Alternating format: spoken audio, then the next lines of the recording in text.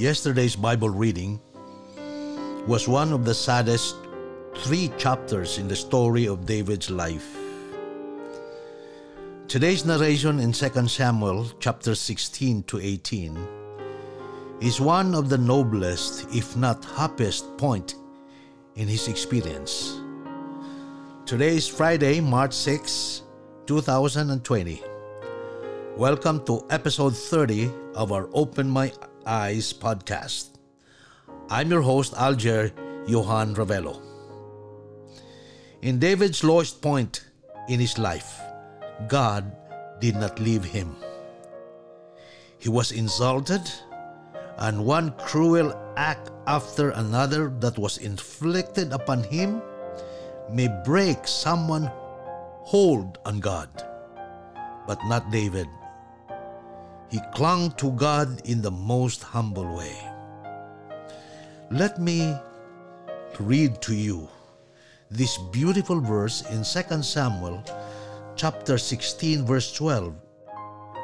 David talking. It may be that the Lord will look on my affliction, and that the Lord will repay me with good for his cursing this day.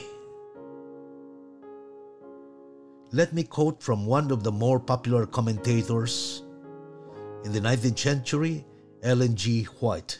I quote, "And the Lord did not forsake David. This chapter in his experience, when under the cruelest wrong and insult, he shows himself to be humble, unselfish, generous, and submissive, is one of the noblest in his whole experience.